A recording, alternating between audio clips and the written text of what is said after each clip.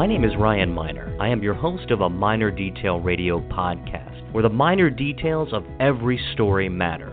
Each week, I talk to Maryland newsmakers, from elected officials, journalists, political candidates, to policy wonks and everyday Marylanders. A Minor Detail podcast is the fusion between Maryland news and politics.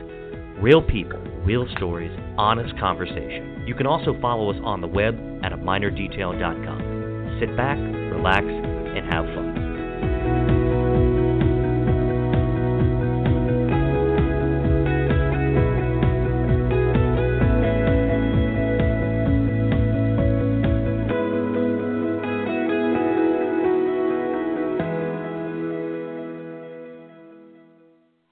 Well, gobble gobble, everybody, and welcome back from the Thanksgiving break. I don't know if everybody is comatose from turkey or the other probably superfluous amount of Thanksgiving ingredients that we all consumed. I was visiting my family in Hagerstown, and yes, it looks like, I don't know if, my guest then is Allison Galbraith, but I'm sure that she has a similar story where your family, when you try to leave the Thanksgiving dinner and they just keep piling on food, and they, like this year, my mother actually told me, bring Tupperware, bring containers so you can just fill up for the next week and a half. And they just kept giving us more food, Allison. Like we tried to leave and we're walking out the door and my mother's like, no, take more, take more. You know what the trick to saving your Tupperware is? It's Ziploc bags. Gallon-sized Ziploc bags. I swear we left with like 2 pies. We left with probably a pound of turkey, anything you can imagine that was on the Thanksgiving Day table, we left with it. And somehow they give it all to us. And you have to eat it within a week, or you feel bad that it's staring at you in the face when you open the refrigerator and you're like, oh, God, I got to eat that. But everything there is so bad for you, right? Like pie. Like there's so much pie in our refrigerator. I'm thinking about taking it to work tomorrow and just giving it away. I don't know. I might do that. The problem with the pie is it's so much easier to get to than something that needs to be reheated. So you just go right? straight towards the pie instead of, say, mashed potatoes or green bean casserole or something. Yeah. Well, tonight, Allison Galbraith is back again. She's been on the show a couple times. She's one of my favorite guests. Allison, how was your Thanksgiving? It was all right. It was a change of pace because my mom passed away. Yeah. She wasn't with us last Thanksgiving, but that's still new. And then a divorce, and my best friend had moved away to West Virginia. So I just opened it up and said, anybody who doesn't have a place to be on Thanksgiving, then send me a message. Come over here. You're welcome. And a couple of people showed up, and it was my dad and my sisters. My little brother was in Africa, but he's back now. So I guess we get to have 2 Thanksgivings, and I'm hoping that they'll eat some of my leftovers. Well, did you cook? Did you cook everything and prepare it all? Well, it would not be fair for me to take credit for what my little sister and her boyfriend cooked. But some of it, yes, and it was prepared at my house. I would be remiss if I didn't tell the audience that I made absolutely nothing. I'm such a bum, and my mom and my grandmother, they did all of the cooking, and I asked, I said, hey, do you want us to come up and help? And that was not like a wink, wink, do you want me to come up and help? That was a legitimate, hey, we'll come up earlier than we typically do. Thanksgiving each year starts at our place. My grandmother's at 1 o'clock, but I legitimately offered, and my mother was like, no, we got it. But maybe next year I'll just come up and get in her way in the kitchen. But yeah, well, I'm glad to hear that you had all right. I'm glad to hear that you had a good Thanksgiving, and we got some stuff done, and we played an epic game of Monopoly last night, and that was a lot of fun. We do that every year, usually the day after Thanksgiving or the Saturday. We play like well into the night, so it was a good time. The kids played, and we almost flipped the game board over like 3 times because that's what we do in our family. So anyway, Allison, welcome back. You are taken the state by storm. You ran for Congress in the primary. You ran as a Democrat in the 1st Congressional District. trying to topple Andy Harris, and you were unsuccessful. But then, you did something very classy. You endorsed your opponent, and that's not always the easiest thing to do. And I'm not saying that he was, necessarily. You had some good people running in that district, but you did the classy thing, and you stood by the winner in that race, and that was an interesting race. And I don't know if we've talked since then, but you put your heart and soul into that race. You built one of the biggest grassroots networks that I've ever seen in the state of Maryland in such a short period of time. And you're a mom who decided to run because you were pissed off at the incumbent, who really should not have gotten reelected. But that's for another show. I mean, we can talk about that. But Allison, I'm glad you ran, and I think you really contributed something important to that race. You want to just share some thoughts about that experience? Part of my experience running is why I want to run for vice chair of the party, because it occurs to me that our political system, our campaign system itself, is not meant for people like me. It's not meant for single moms. I mean, there shouldn't be any mistake about that. Most people who are running have the ability to quit their jobs. They have a spouse who's going to pay the bills, or they're independently wealthy, or something like that, at least when you're talking about a congressional race, right? But my expertise is all federal. And, my mindset in a lot of ways, because I'm from District 1. I grew up in Bel Air. Right. And 30 years ago, it was all Democrats around here. And then over time, that changed, and now it just gets redder and redder and redder by year. Well, why is that occurring, right? Because we shouldn't have people who, walk around and answer constituents' problems with the response that he doesn't think most people would mind if women paid more for health insurance. That's wholly unacceptable. And, he disputes that. His team and his people still dispute that. And for the audience listening, you had met him in a small group of people at, was it the Bel Air office, if I remember correctly? Yeah, there were 4 or 5 other people there. I mean, this isn't what's your story? So you tell among any of them that he said it. Yeah.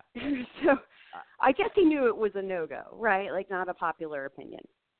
Right. I mean, so if people who are listening, flattered he learned that. I'm sure, and you reminded him many times on social media, and it was fun to see you really show your disagreements with him in such a public way. Most people don't do that, and I appreciate that about you. I'm all for that. I think that people should look. Elected officials don't just create social media accounts to post pictures of flowery ceremonies and presenting awards and speaking at Rotary clubs and whatever. People should be able to directly confront their elected representatives in a professional way, but also in a way that speaks to their own character, and then it speaks to their own style. But you did so in a way that really highlighted the issues. But people who aren't familiar with what you were talking about, you were in a group setting, and Andy Harris said out loud to you that women wouldn't mind paying a little bit more for health care. Is that accurate? To be fair, it was most people, which makes me question whether he thinks women are people. Yeah. Well, that's not something there's no telling. Anyway, we shouldn't have an electoral system where people say things like that, then defame their constituents by suggesting they were lying about it after the fact, and proceed to get reelected. That is ridiculous. And part of the problem that we have with the state in the gubernatorial elections is this 4-county strategy. We're just going to focus on these 4 counties, and as long as we turn out the vote in these 4 counties, then it's okay. It doesn't matter if you totally abandon the shore. Well, that's not actually true. And we have now 2 different elections to show that. We have to start competing in these red regions. And, I have a lot of lessons learned from my own race. There are a lot of things I could have done better. There are a lot of things I did really well that most people don't do when they're campaigning. And I found myself in the middle of these efforts to sort of document all of it so that I could hand it to another candidate, so that it wasn't just complete martyrdom and they're starting from scratch, trying to do the same thing over and relearn the things that that I learned that they had tools available to them and resources available to them. And then somebody called about this vice chair seat, and I said, you know what, everything I'm doing would be better done as part of the party. I can do it anyway, but then I'm just acting as the party in District 1 while the party continues to ignore District 1. That doesn't benefit anybody. Well, District 1 is an interesting place. You talked about a four-county strategy. What four counties were you referring? I'm less familiar with District 1 than I am. I'm more familiar with District 6 where I live. District 1, I mean, it's also considerably gerrymandered for Republicans to win the seat, I would say. And whereas District 6 used to be a Republican district, and I think that I don't know what's going to happen based on that federal ruling and if the Supreme Court's going to take it. And I know Brian Frosch is appealing it. I think we're in limbo now. We don't know what's going to happen in our 2020 elections, but there could be a potential that Andy Harris, he could be redistricted out or he doesn't run again. I don't know. There's umpteen different scenarios that could happen, but it looks like the four-county strategy, am I right, is it Cecil, Hartford, Baltimore, and Anne Arundel? No, not. It's PG County, Moco, Montgomery County, Baltimore City, and I don't know. Anne Arundel's votes were weighted really heavily in this party race, but I always thought it was Howard County. Either way, you don't see people around District 1. Like, they just don't come out here. They might do it once, twice, something like that, but there's never a heavy effort on the part of the Democrats, at least to my knowledge, prior to my race, to say we're going to compete everywhere. And it doesn't matter how few votes you have or how many votes you have, that people simply deserve representation regardless of where they are on a map. Well, so after you lost in your primary, and by the way, you came in second, and the vote totals weren't that far off. I mean, you started early, you got in there, you built an amazing grassroots operation. People from all over the state of Maryland, as well as outside of the state of Maryland, followed you. You amassed quite a social media following, and you talked about real issues. You talked about healthcare. You talked about big ideas, and people caught on. They appreciated that. And then comes the election. Then the general election occurred. Maryland reelected a Republican governor for the first time in 6 decades. But the drive for 5 that the Republicans were banking on failed miserably for them. They blew it. And the Democrats picked up 8 House seats. So outside of losing the governorship, and people knew that was a stretch from the outset, given Governor Larry Hogan's popularity, and they knew that he was going to be a very tough opponent. And he had a lot of money, and Ben Jealous didn't, and Jealous had some major gaffes along the way, but nonetheless, that was a tough race outside. So here we are, and the Democrats have much to celebrate, I believe. But look, the county executive seat in Howard County, the county executive seat in Anne Arundel. They took out Steve Shue, which was Andy Harris's golden boy. Steve Shue was going to run for governor in 4 years, and guess who was going to be his lieutenant governor pick? What I hear, Kathy Szeliga. So everything has been upended in state politics. Allison, what do you make of all that? I think it's great. I still wish that they would put forth more of an effort in these red areas. I think that's the path forward for the party. I think it's not only the issue with the party across the state, why we lost Senator Mathias' seat. It's the problem with the country, is that the party thinks it can get away with not talking to rural voters. When are we going to learn that is a problem? Amen to that. That is why. Look, how many times did you see the major Democratic candidates in their district? Where did they go in Western Maryland? I grew up in Hagerstown. It's considered to be Western Maryland. I mean, if you really want to be technical, Allegheny and Garrett County are Western Maryland. But did Democrats, did the party, the state party that is, Allison, did they ignore Western Maryland? Did they ignore the Eastern Shore? Did they ignore Hartford and Cecil counties? Did they ignore the Lower Shore? What happened there? Well, I'll give them some credit, right? Like they have these conventions or summits, right? They have the Western Summit, and then they have Yeah, the the Eastern summit's Shore good. Summit now. That's good. That's a step in the right direction, and they did manage with the coordinated campaign to get people out into all areas, is my understanding. But what I was seeing here in Hartford was confusion and delay. So it was that they offered something, but it was too little, too late, right? Whereas they had no problem hiring 8 people or whatever it was to go to Baltimore County. I mean, Right. Baltimore County is blue. Why do we need that many people there? Send some of them over to these other areas, and maybe you don't lose Senator Mathias's seat. Well, that's of course a possibility.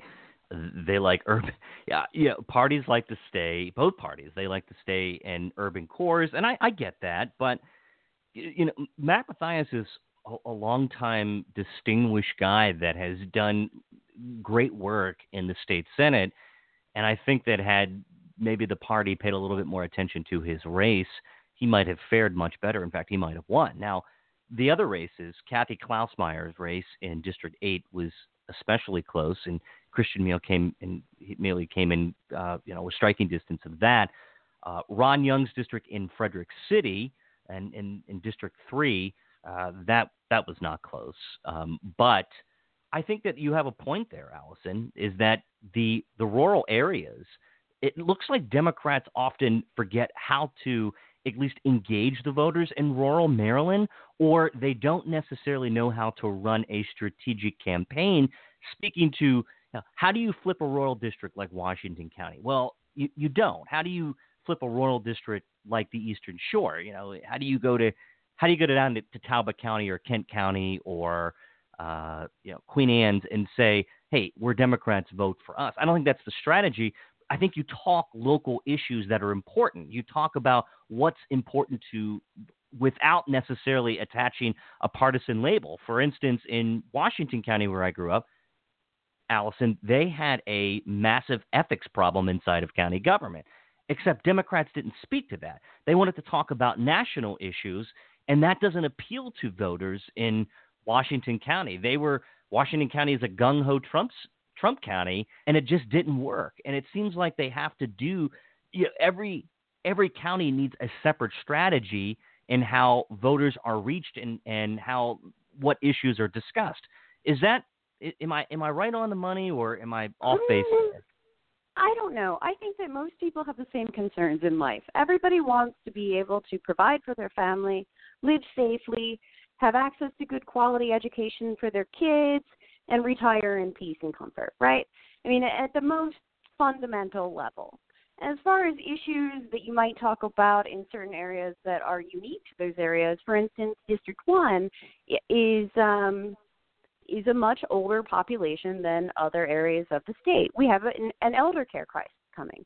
Nobody was talking about it except for me, because I happen to be in an elder care scenario myself, so I understood the issues, that there's not a lot of support there. And I did flip a lot of people, and independents, Republicans, libertarians, simply talking about things like that. But I think there's also this, misunderstanding from people who don't live in these areas, who aren't from these areas, and the outside looking in, that they think that what we need is somebody very conservative, right? Like a conservative Democrat. And I would suggest that's not the case, right? You look at a Trumpster, and Democrats will get angry at me for saying this every single time, okay? But there are lessons to be learned from Trump's race. Nobody expected him to win. So you have to, sort of without selling your soul or doing anything hateful to anybody, look at what it was that he was good at. He showed up everywhere. He campaigned in bizarre places. And he was the king of social media. Also was, this is a little more debatable, but he said what was on his mind. He wasn't worried about being politically correct or polite or upsetting anybody. He just said what he felt like saying at that moment, and I'm inclined to believe that he at least sort of believed what he was saying at the moment, so there's some degree of authenticity there too. Those things are the mistakes that Democrats often make mistakes about. And think of this stereotype of the like the coastal elite, right? Mm-hmm. If you've been to the Eastern Shore, they don't care about your Harvard education. That's not it. Like, they're more likely to be impressed by the fact that you'll sit down and drink a beer with them. They're not. So anyway, what I was getting at is it's not that they want somebody like corporate but conservative, right? It's that they're very anti-establishment, and part of this goes back to the party's strategy and these areas being abandoned for so long. You look at why it flipped. District 1 30 years ago, again, was blue. And until last cycle, we even had representatives who were elected as Democrats 30 years ago and were still in office but as Republicans. And it was because the Democratic Party abandoned those areas. They pulled their resources and their funding, and they took it with them, saying it's just too hard to compete here. We're not going to bother anymore. We can focus on these 4 areas and still win the governor's seat. And then the Republican Party maintained a presence, and they started approaching candidates and saying, hey, I understand your party isn't giving you any money. We can give you some money. Do you want to become a Republican? And then 30 years later, you're looking at an entirely red region. Yeah. That's the thing to understand. And there's a lot of resentment from those people, especially Democrats in those areas, whereas Democrats in other parts of the state might say that the gerrymandering here is good because would you rather have, 4 red seats and 4 blue seats or whatever. The Democrats from District 1 are looking at this and going, hey, could we have a voice already? Like, is that so much to ask? Do you mind just giving us a chance that somebody listens to us, that somebody cares, that we don't have to deal with the things that people like Andy Harris are going to throw at us because they think that their seat is safe and nobody can do anything about it? Yeah, I think you're spot on. Why is it though when either party wins or loses, and take for instance the Republican Party, and you talk to Republicans in this last election cycle, and they're mad at Larry Hogan because his coattails didn't carry down to some of the state House or state Senate races. So then they turn their ire towards Larry Hogan and say, well, he didn't do enough. Does the Democrats have any of that on your side to say, well, the state party didn't do enough for Ben Jealous. The state party didn't do enough for certain candidates. I mean, you guys, the Democrats certainly had a good run this year, and that was aided largely by what was happening nationally.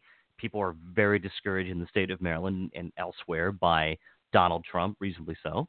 But did you see or witness any neglect by this state party in its current form aimed at the top of the ticket against Mr. Jealous? I know that on some of the, what's it called? The term is escaping me. Like your talking points list for when you're canvassing. Right. But, and some of the mailers and things like that, Ben Jealous was Right. left off. I know Why that do you think happened that on is? the Eastern Shore. Well, because Hogan is popular over here. But again, you have to look at why Hogan is popular over here. He comes over here. He addresses our issues. And people will cross party lines. You're not going to, just vote Democrat because it's the lesser of two evils. I think you're probably more inclined to not vote at all if it's that scenario. You have to have something to vote for. I mean, right. Somebody's got to go out there and talk to these people. And, Hogan had a lot of support. I guess I sort of get it. Maybe. And then at the end of the day, I just don't care. I mean, support your gubernatorial candidate. What is the problem? Do you think that Ben Jealous, his campaign was flawed, or do you think that, what was your take on his campaign apparatus in general? I saw some of it, and I can only speculate.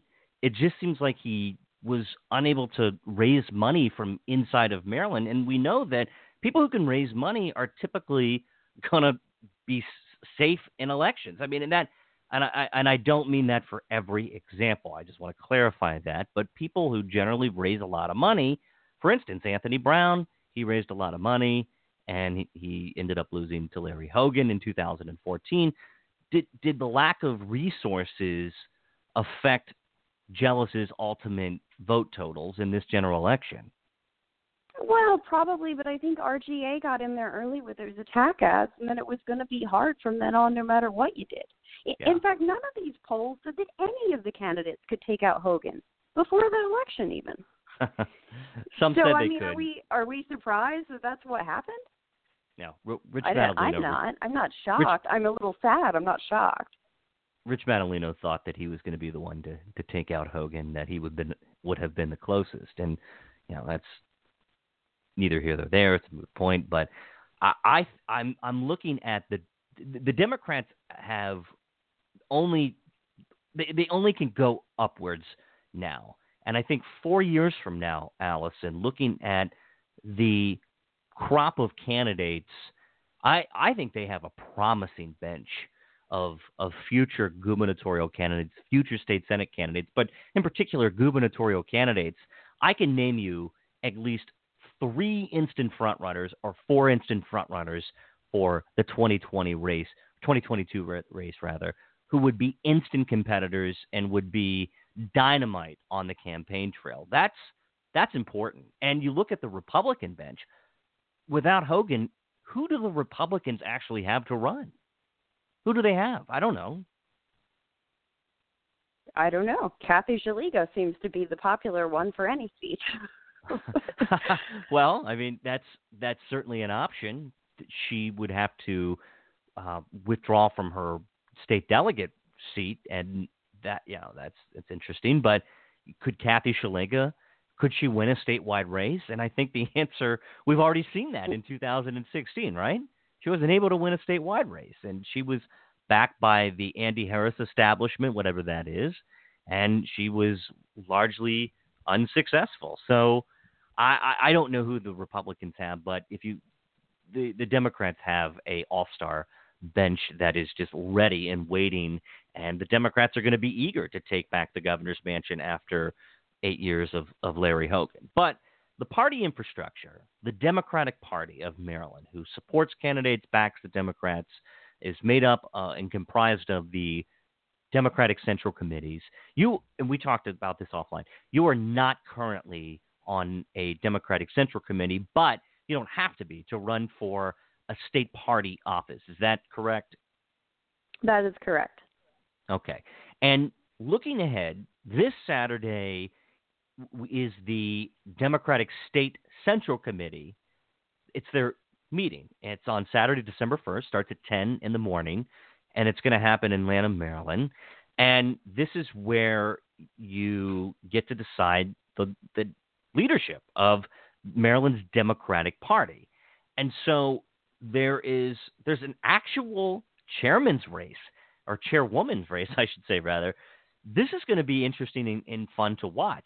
Kathleen Matthews, who is the current chairwoman of the Maryland Democratic Party, she's the incumbent, she is being challenged by Dr. Maya Rockamore Cummings of Baltimore City, was a brief candidate for governor. She ultimately was the first to drop out of the race, and she is a policy expert. She is a wonk, and she has deep roots in the Baltimore City community and formidable women candidates. They would be excellent for this state party chair, and which leads me to believe if Dr. Rockamore Cummings is running for state party chair now, then she clearly is eyeing a future in Maryland politics. And again, I think she would be formidable in whatever she decides to do. So do you have any takes on the chairperson race, Allison?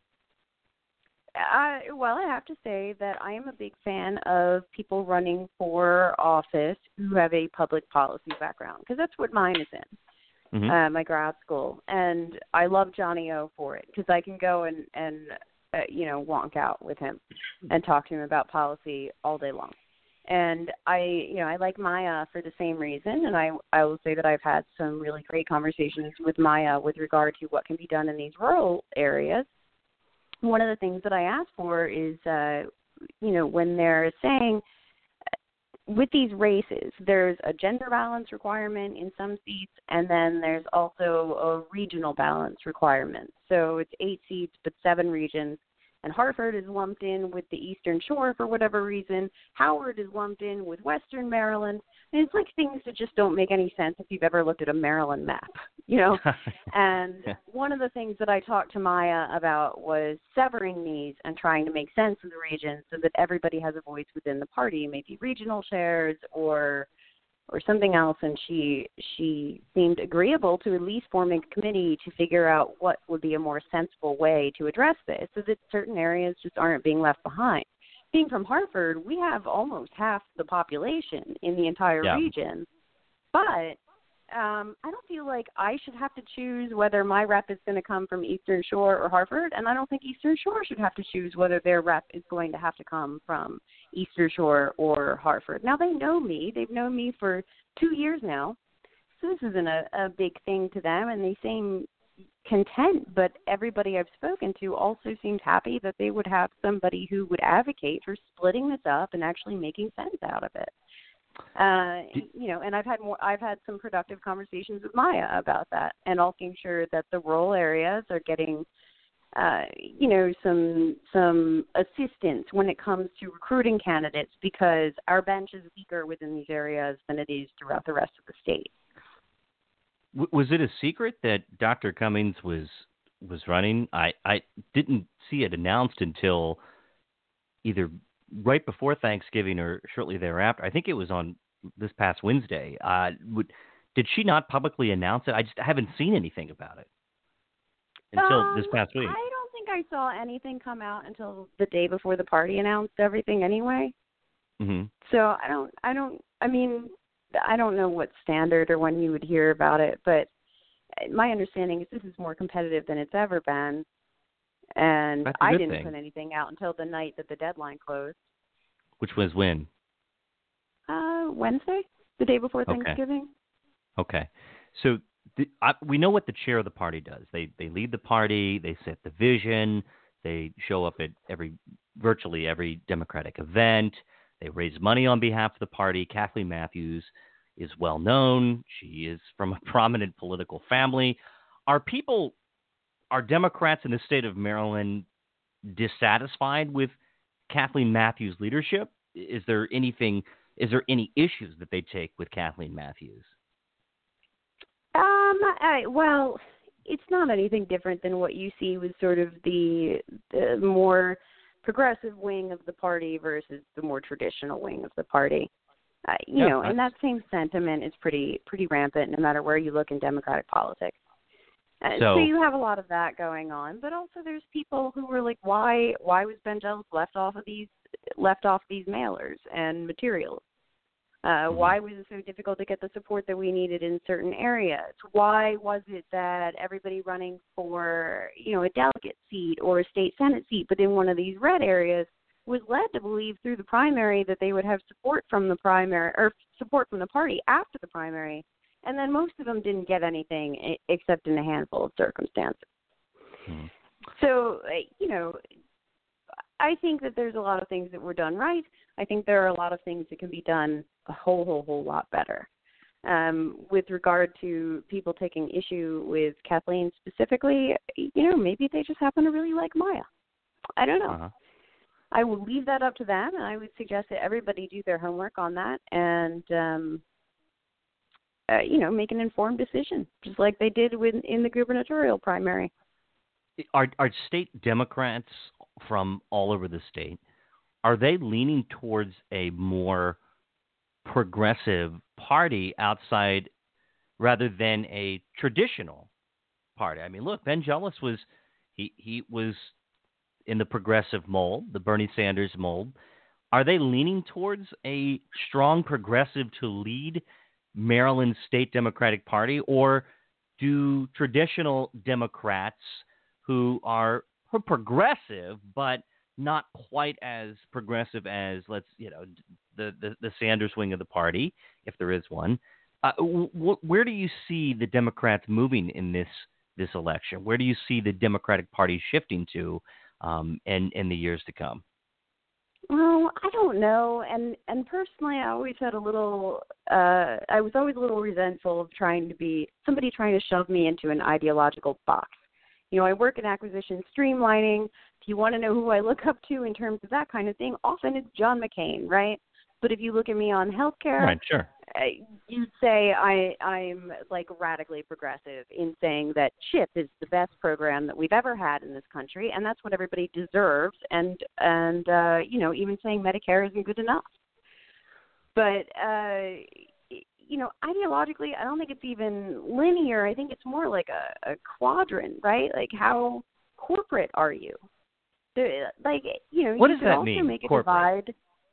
Well, as in pro big corporations. How much are you willing to sacrifice from the people to have these big businesses or to incentivize them or whatever you want, right? There will be a lot of Democrats that take money from big pharma. Not my thing. I have different thoughts on that matter. That's Andy Harris's thing. Yeah, well, it's definitely Harris's thing, but Cardin, for instance, does as well. There are a lot of people that do take money from the medical industry. I think it's more like there are a lot of things that we will agree to disagree about when it comes to issues as long as everybody is heard. But there's this new uprising that wants the big money out of politics. They want to figure out how to compete without having to raise so much money. They want to make sure that we're competing everywhere and that it's not just in these urban areas. That everybody has a voice. I think it's almost just like a different idea of governance. Well, I'm looking at the vice chair election, and there are, let's see, one person from Baltimore City. There's a lot. One person from Baltimore City, one person from PG County, another person from Southern.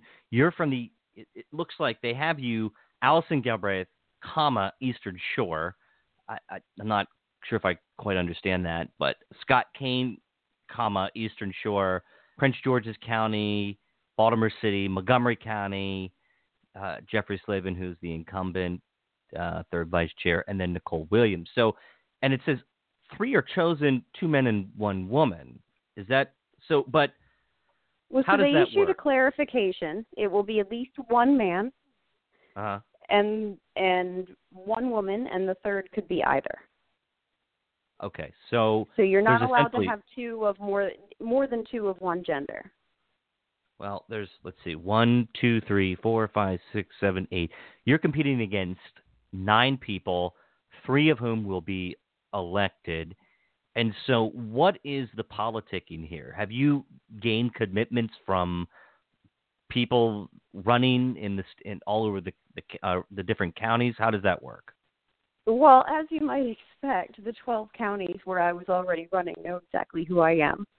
So of course. That's not necessarily difficult. Western Maryland, people started reaching out from Western Maryland saying they support me because they know that I will advocate for the rural areas and for competing within rural areas.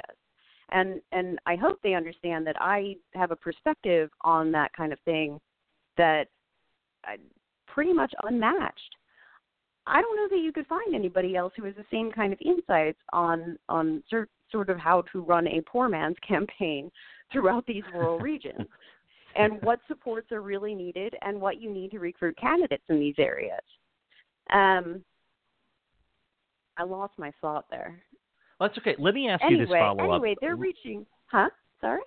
I was going to ask you the follow-up. What is the role of the vice chair other than to be the number 2 to the chair? What do you want to use as a candidate for this office, for the vice chair of the Maryland Democratic Party? What do you want to do with this platform? Is it to raise money? Is it to organize? Or do you want to go out and train other people to run for office out in the different rural areas? Or do you want to, how do you want to use this position to elect essentially more Democrats? Well, so it depends whether so the first vice chair is going to be a man. And there's a committee that one chairs. I can't remember exactly. Second vice chair is the chair of the Rules Committee. The Rules Committee would oversee any changes to the bylaws, which is my primary interest in clarifying a lot of these things, in addressing how the votes are weighted even.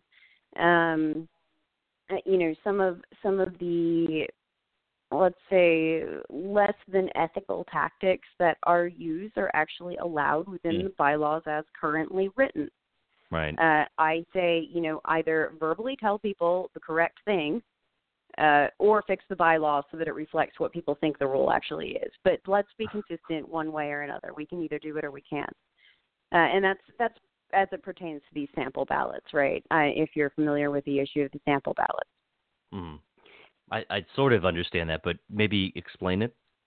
Well, so there were these official party sample ballots that were being given out at many of the polls. And I know that it was a problem in PG County, and I know that it was a problem in Harford County, and I suspect that it was an issue in other places as well.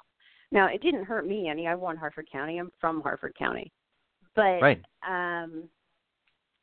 But other good candidates were hurt by this, right? And part of my grief with it was I had support from DCCs across the entire state, and the DCCs would say the spoken rule is that you are not supposed to pick a favorite during the primary, that you're not supposed to have any favoritism, that sure. everybody gets equal support, right, which effectively results in the party staying out of it. Mm-hmm. So you're not getting anything from the party. You're not getting anything from your DCCs. They won't publicly support you in many cases if they're concerned about this rule, right? But meanwhile, of course, we know that elected officials are out there backing certain people during the primary, so the whole thing is nonsense anyway. But yeah, it can be. Anyway, I had DCCs in other counties that I knew were supporting me, and out of respect for them and not wanting to put them in a tough situation and having my understanding of the bylaw being that they can't support anybody in the primary, I didn't ask them for help. They could have been a great help, but they were staying out of it because the understanding of that rule as, well, we stay out of it in the primary, kept honest people honest, if that makes sense. Are you following? I follow. So then what we had going on was candidates going out and paying for these sample ballots, which I think is sort of like a dirty trick, but it's not illegal, right? There's nothing, I never thought it was prohibited in any manner. However, we also had DCC members, or at least one, handing these sample ballots out at the polls, which would be a violation of this bylaw as we have been made to understand it, which is stay out of it in the primary. You're not allowed to show favoritism. So a DCC member should not be out there handing out a sample ballot that leaves off certain Democratic candidates. People filed a complaint about it with the party based on the section of the bylaws that it's referring to. What the bylaw actually says is that they're not allowed to support an independent or a Republican or a Libertarian or somebody from outside of the party. Right. Inconsistency between what the bylaw actually says and what people think it says, which means that honest people stay honest, and then people that want to try and get away with something do get away with something because there's nothing in the bylaws strictly prohibiting it. Fix it one way or another. I don't even care which one. But either the DCC members know they can help, or clarify the bylaw and say, look, if you do this stuff, we're pulling you off the DCC. Well, and that's just one thing. So, I mean, there are a million other things to nitpick. Yeah, there's a lot. So, what else are we to expect in the upcoming election? I see the people who are running, and I don't know too much about the candidates or their platforms. Tell me about the process that's going to unfold on Saturday. How does all of this work? How does the voting take place? How do you vote by ballot, by raising your hand, or do you make speeches? Is this going to be a long day?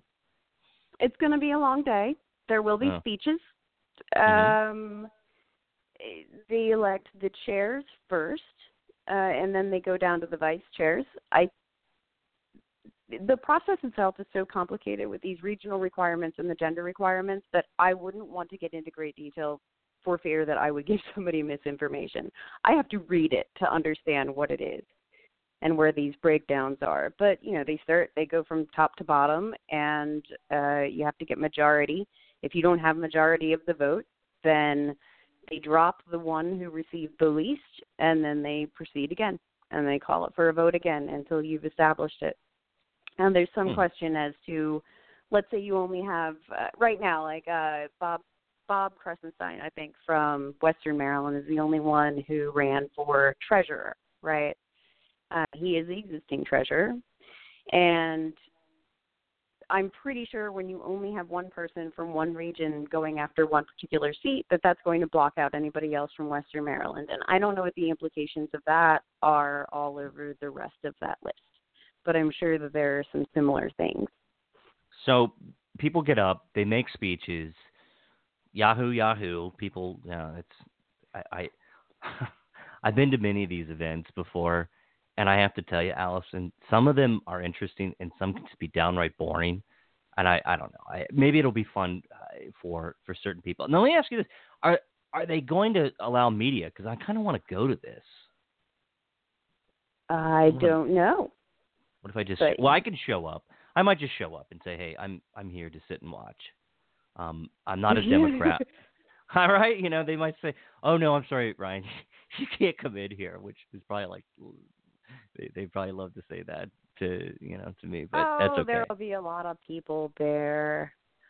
Yeah, maybe it's fine. It's fine. It's fine. I would love to go and visit, and I have some. I'm sure I have many friends who are involved with the Democratic Party apparatus. I'm a ferocious independent, and I am someone that just sits on the sidelines and I watch what happens on both parties. So as the vice chair then, when you're elected that day, do you immediately assume office? Are you sworn in, or is there a period of time that elapses and then you're sworn in next in the following year?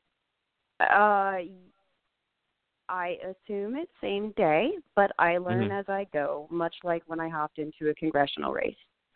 Yeah. That's how things kind of go with me sometimes. I'm like, right. Hey, everything I'm doing would be better off done under the party. Let's go for that. I will worry about the rest when I need to worry about the rest. I assume somebody will point me in the right direction as I go. Mm-hmm. And do you have to run every year, or are you then elected every 2 years, or is that every 4 years? How does that work? They're 4-year seats. Okay, so 4 years. 4 years. And Kathleen Matthews came in, I think, during an unusual circumstance, though. She was elected last year, I believe, so then she's up this year. How does that work?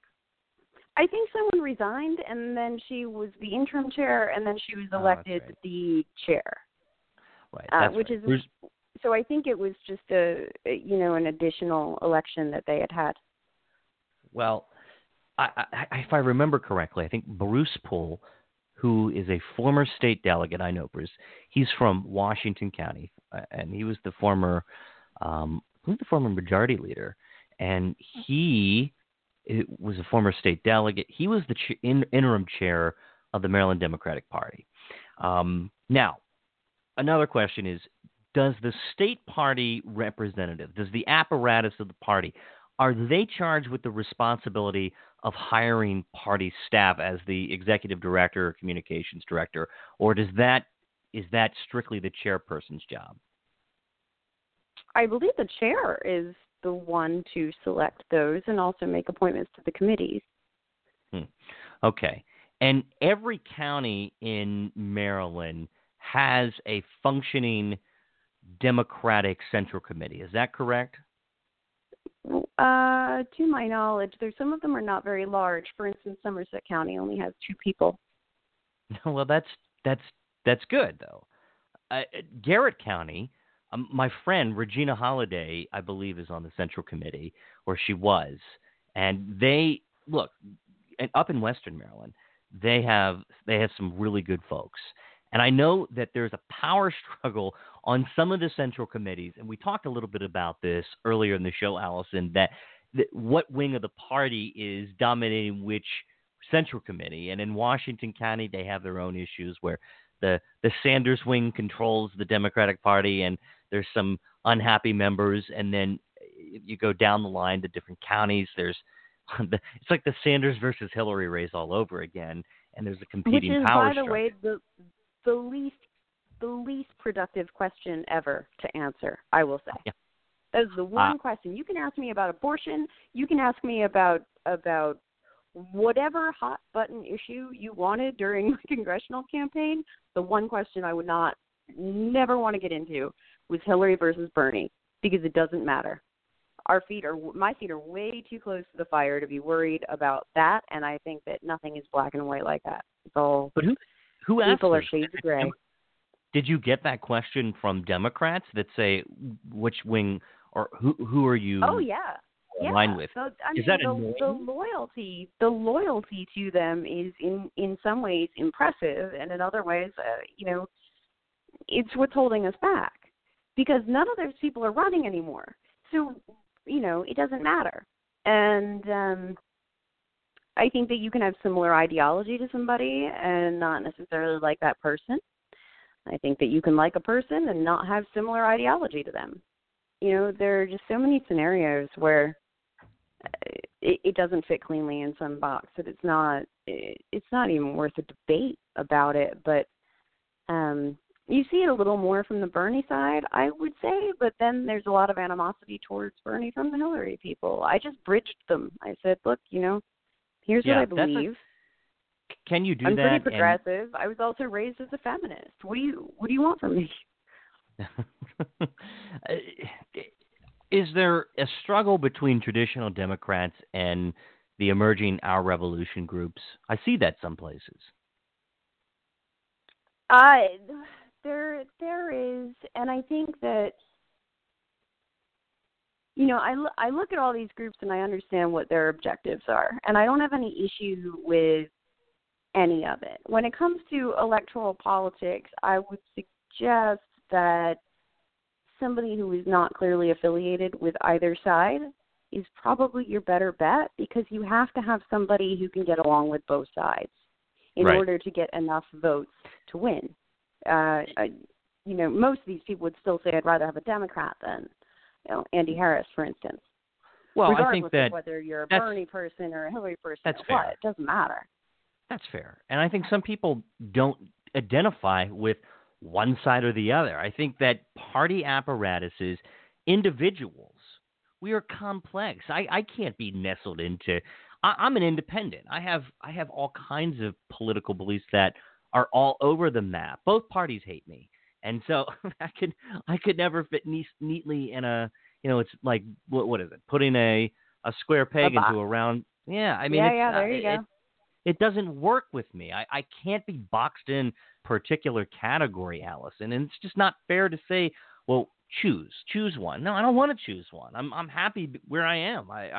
I'm a free thinking person, and if I share ideas with one candidate and I share ideas with another, and they happen to be from dissenting political parties, then that's a conversation that we can have. That's why I do this. I like to have a conversation about politics and policy and how we can make Maryland a better state to live in. And I think that's what we're all trying to accomplish.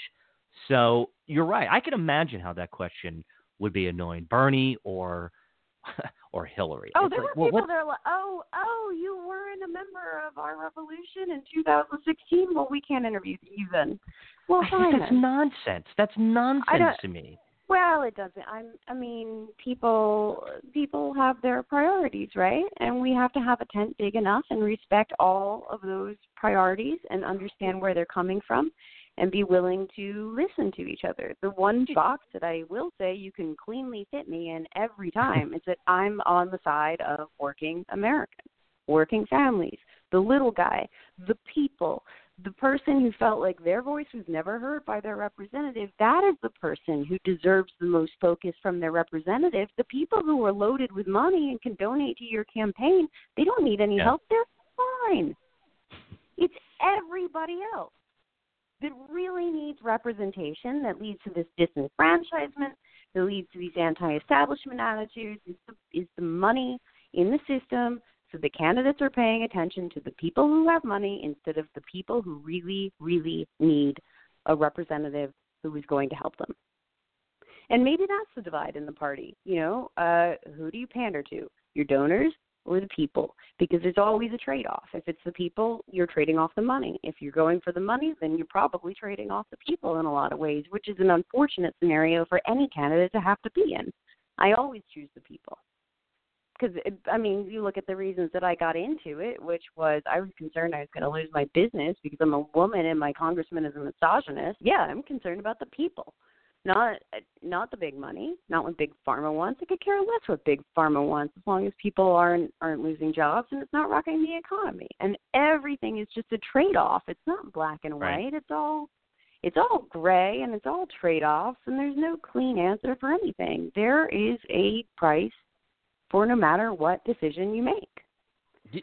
Allison, let me ask you a question. Do you think that sometimes, and this might be an easy answer, but do you think that sometimes, Allison, that certain sects of the Democratic Party and, of course, the Republican Party, we know that they're hardcore supporters, but I've witnessed myself that some of the Our Revolution people, Allison, they are so inflexible that they can only see they have blinders on. If you are not to the 10th of progressive that they are, they want nothing to do with you. Do you see that as it's good to be principled, but do you see that as a problem ever? You're going to get me in trouble, man. Let me say I have a lot of respect for the Our Revolution people. And also that there are people who are inflexible in their thoughts across the entire political spectrum. You have people on either side of the right, sort of the normal side of the right, the scary side of the right, like the Harris. Yeah. And he's on the right. And you have it in the Hillary wing, and you have it in the Bernie wing, and you have it all over the place. There are a lot of people who it's like this ideological purism, and that is not necessarily helpful because at the end of the day, you do need a majority of votes to get yourself elected for anything. Yeah. Again, I think the important thing is to be able to understand the perspectives of everybody and represent everybody, and I think that's a lot easier when your principles are based on ethics than when your principles are based on money or something else. And I will say that Our Revolution, their principles are based on ethics and everybody having a voice and everybody being represented and almost like a left-wing populist position on things where it's not about the big corporations and their tax cuts, right? It's about the little guy and what does the little guy need. And I don't think that we should, I don't think that we can fault them for that because who doesn't want that, really? Every single person that I flipped, it was almost universally that. Just this idea that government is not supposed to be about the richest 1%. Mm-hmm. Right? That's not who it's supposed to work for. Right. Government is supposed to work for all of us. So we talked about Maryland politics ad nauseum, and let's briefly, before we wrap up, any thoughts on what is coming in 2020 on the national front? Do you have the Beto mania? I will say that that was a long pause. I had to think about it. I like him. I like him. And you want to know why I like him? Because he's authentic. He's not poll-tested. He didn't wait for anybody to tell him what he thought about these issues. He knows how he feels about these issues. He's out there for the little guy. And I appreciate that. Further, that's the kind of thing that you can flip Republicans with and flip independents with, is this true idea of for and by the people. It's not that you need to go more conservative. It's just that you need to be there and you need to be fighting for working class families. And he's like that, and you look at how far Stacey Abrams got or Andrew Gillum got or Beto got. I mean, they all have very sort of populist views that it's about the little guy. Government's about the little guy. That's who we're going to be responsive to. It's not about your big donors. We don't care about your big donors. You guys are okay. Little guy. Although the donors are waiting to see what Beto does in 2020, they're waiting with bated breath. I think this is going to be one of the most crowded Democratic fields we have seen. I know that in my lifetime, I think you're going to see so many people get into the race.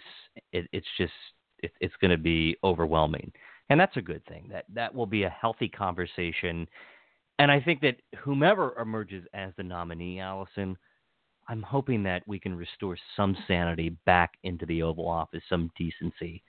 It's desperately missing.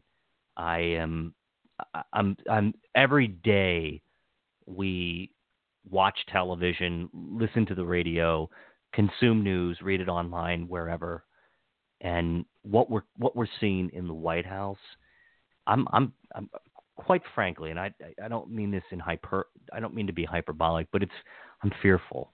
I've never seen anything like this. I have never seen anything like this, and I tell people, never allow yourself to get used to it. None of this is normal. None of what we're seeing from the Trump administration will ever become normal. And we just can't allow that to happen. We have to fight back every single day. And as someone who writes about politics, it scares the hell out of me to see the way that the First Amendment is attacked in this administration. That is a dangerous route that they are taking, and they know exactly what they are doing. Because the more that they repeat a lie, the more that the people who support him will believe it. And that's terrifying to see where we are. That is a base of what? 40%, maybe 35%? That's terrifying. That should not happen in this country. But whomever emerges as a Democratic nominee, Allison, we've got to restore sanity in the White House and America. Just get things back to some normality. And this all goes back to the party strategy. And when are we going to realize that we must compete in rural areas? Well, Michigan, Pennsylvania, Wisconsin. All of them, right? I mean, I have some Pennsylvania. Some issues with the Electoral College and how it works, but just show up and talk to people in all these states. Stop assuming our votes are a given. They're not. Your average disenfranchised, unreliable voter, their vote is not a given, but they will show up if you address their issues. Yeah. That's the I thing agree. for people to understand. And also for the party to understand, look, no, it's not about just these handful of states. It's not about just these handful of counties. You need to have a bench, too, because this isn't just a one-time election. I mean, people are already talking about 2020. We just had 2018. They keep coming. You need to have a bench. You need to be prepped. You need to have a network and infrastructure to it and a presence in all of these areas, and make sure that you're not just catering to the needs of a few. And also, like, people need to take a deep breath and set their issues with Trump aside and do some real analysis on how did he win this thing? What was it he was doing that he managed to get a base that dedicated? Yeah, that good point. Loyal? Because if you can't match it, you can't beat it. And I'm not saying do anything unethical, but you need to sort of understand the tactics that are at play, what it is about him that people like. I have this one Trumpster friend that I really like talking to because he's very patient as I yell at him every 3 or 4 sentences going, what? Why would you think that? But he's explained to me a lot about the mentality, and he said, look, if it were Hillary Clinton versus Jeb Bush, I wouldn't have voted for either. But I voted for Trump. And at the end of the day, like, the root of it is just anti-establishment, and misinformation through the news, which I think in a lot of ways is our bigger concern, is people don't even know what's truth anymore. That's my issue. What did that just happen? I don't know. Did somebody really say that? I don't know. Like, I have to go do a bunch of fact checking before I even respond to somebody's comment because I don't know what's true and what's just being spread on some news source. I see it all the time. My family members, whom I love dearly, they're wonderful people. They share things on their Facebook page that are not based in any factual reality. And I kindly prod them, send them notes to say, could you show me where you got that or how you discovered this article or this meme or whatever they're posting? And they'll say, "Oh, I saw it and I shared it." I'm thinking, but why? Because I think most of it conforms to their beliefs, and then I'll point something out that it's not factually accurate, and they'll say, "Well, it's still, it could be true." And Oh, so, confirmation bias. I have a and it's huge like, what do you collection of mean it logical could be? fallacy cartoons now. What do you mean it could be true? No, this is absolutely, in absolute terms, untrue. This is the opposite of true. This is false. This is nonsense. But we could talk all night about that. And I think that you are 100% correct. How do we just talk to people? How do we get into the weeds and talk to people, rural, urban, suburban, urban, anywhere? Allison, is to have a conversation with people, showing up at someone's door and having a serious conversation. That's what people desperately want. Forget about all the Facebook stuff and the Twitter stuff. It's fun to do that, but how do we engage more people to get involved in our process? 2018 was a good start. People are revved up. They want to be involved. This was a great year for democracy. I hope that can continue onward into 2020. And I think that what you're doing is engaging people at the core, and you can tap into their passions, their energy, and you can extrapolate that. And then as the next vice chair, one of the vice chairs of the party, you can do a good deed by putting them to work and getting them even more involved in the process and passing it down.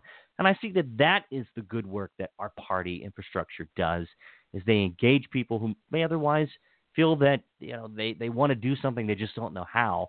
And I think it's promising, Allison, to see how many new people probably got involved with your campaign when you ran, who got out the door and went out and talked to their neighbors, who hosted events, and just getting people engaged in the process. That is so rewarding. And I'm sure you saw it each and every day when you were on the campaign trail. It was a lot. Did I ever tell you the story about the young woman in Cambridge? No, please. I want to hear this. So, if you don't mind sharing.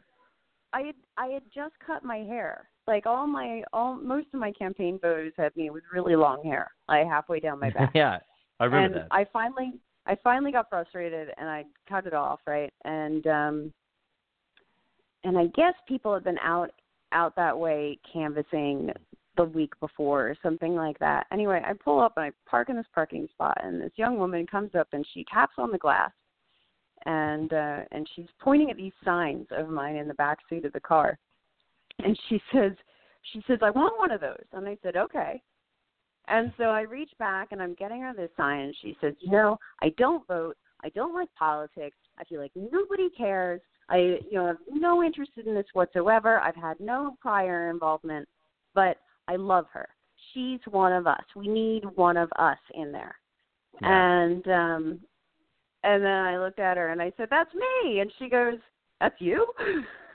Like, she didn't know who she was talking to or that it was the candidate. But that was the coolest thing, was that somebody who had no political engagement whatsoever was finally involved because they looked at it, and I guess they figure, well, hey, if this single mom can run for Congress, then I can at least go vote. Yeah. And they felt like I understood their issues. And I think that's between the left and the right is that level of authenticity. Look, I really get your issues. I'm actually going to do something about it. Most of the disagreement is not about what you're trying to achieve. It's about how you get there. And public policy gives you a lot of answers to that even. It's not like best practices aren't partisan. They're best practices. Well, that's what little wins. Little wins, and I'm looking forward to the Saturday extravaganza, the all-day extravaganza, where Democrats, energized, are assembling county by county in one location to talk about the future of Maryland's Democratic Party and how to engage future voters and to keep the trains running on time. A lot of times, party infrastructure is very businesslike, and it's often run like a business. And there's some very non-interesting aspects of how party governance works. But I think you're going to see the nuts and bolts in action, the juice on Saturday. So this should be fun. I hope if I can go, I'm going to try to go. I was invited by a friend of mine, and if she can get me in the door, then I will go and sit back and listen very quietly. But Allison, you're always a great guest. You're energetic. You're a lot of fun, and you are a wealth of information. I appreciate you doing this. I know that you are a very busy person, but I really sincerely appreciate you coming on. And I think you're going to do really well on Saturday. And it looks like you're off to a great start. And I'm anxious to see the results. Well, hey, tell your Montgomery County and PG County folks to come out and support me, because those would be the two counties where I know fewer people, and their votes are weighted way more heavily than the people from the half the counties I know in this state. Well, now you can pick up the phone and probably call them or start lobbying them. I will. Okay, good. Well, I will. They'll hear from me. They will hear from me, you said. So, yeah, well, they'll hear from me. That's good stuff.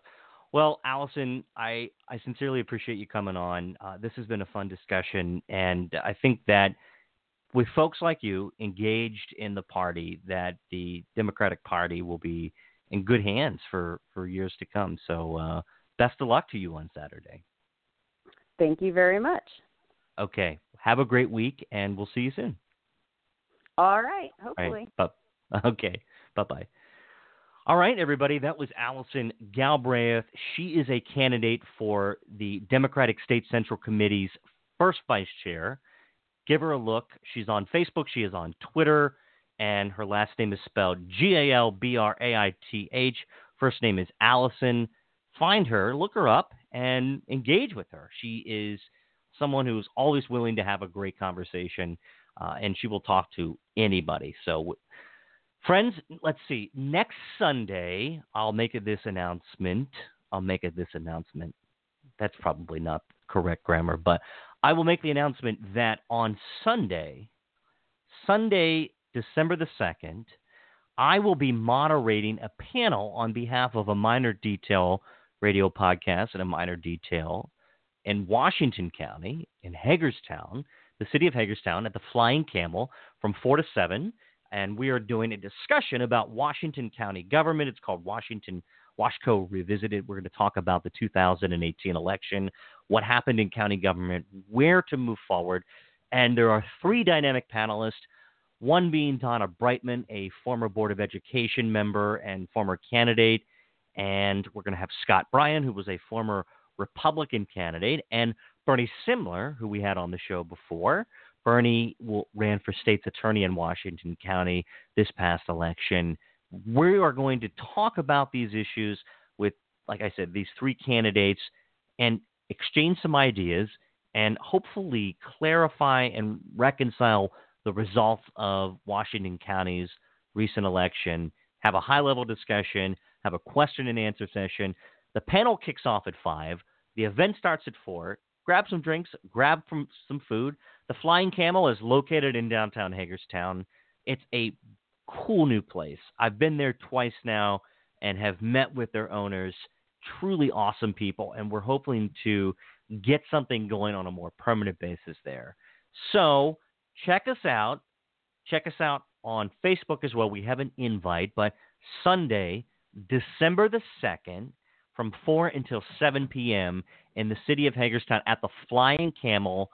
We're going to do a panel discussion that I'm moderating. It's called WashCo Revisited. With that, friends, I look forward to this excellent week. Everybody, I hope you had a wonderful Thanksgiving. And tomorrow, yes, the dreaded back to work. And that's okay. Got to go back and make some money. Keep the economy going. Friends, thank you for listening. You can find me online at aminordetail.com. I'm on blogtalkradio.com/aminordetail. My name is Ryan Miner. I'm your host of A Minor Detail radio podcast. Thank you, everybody, for listening, and have a wonderful, wonderful week.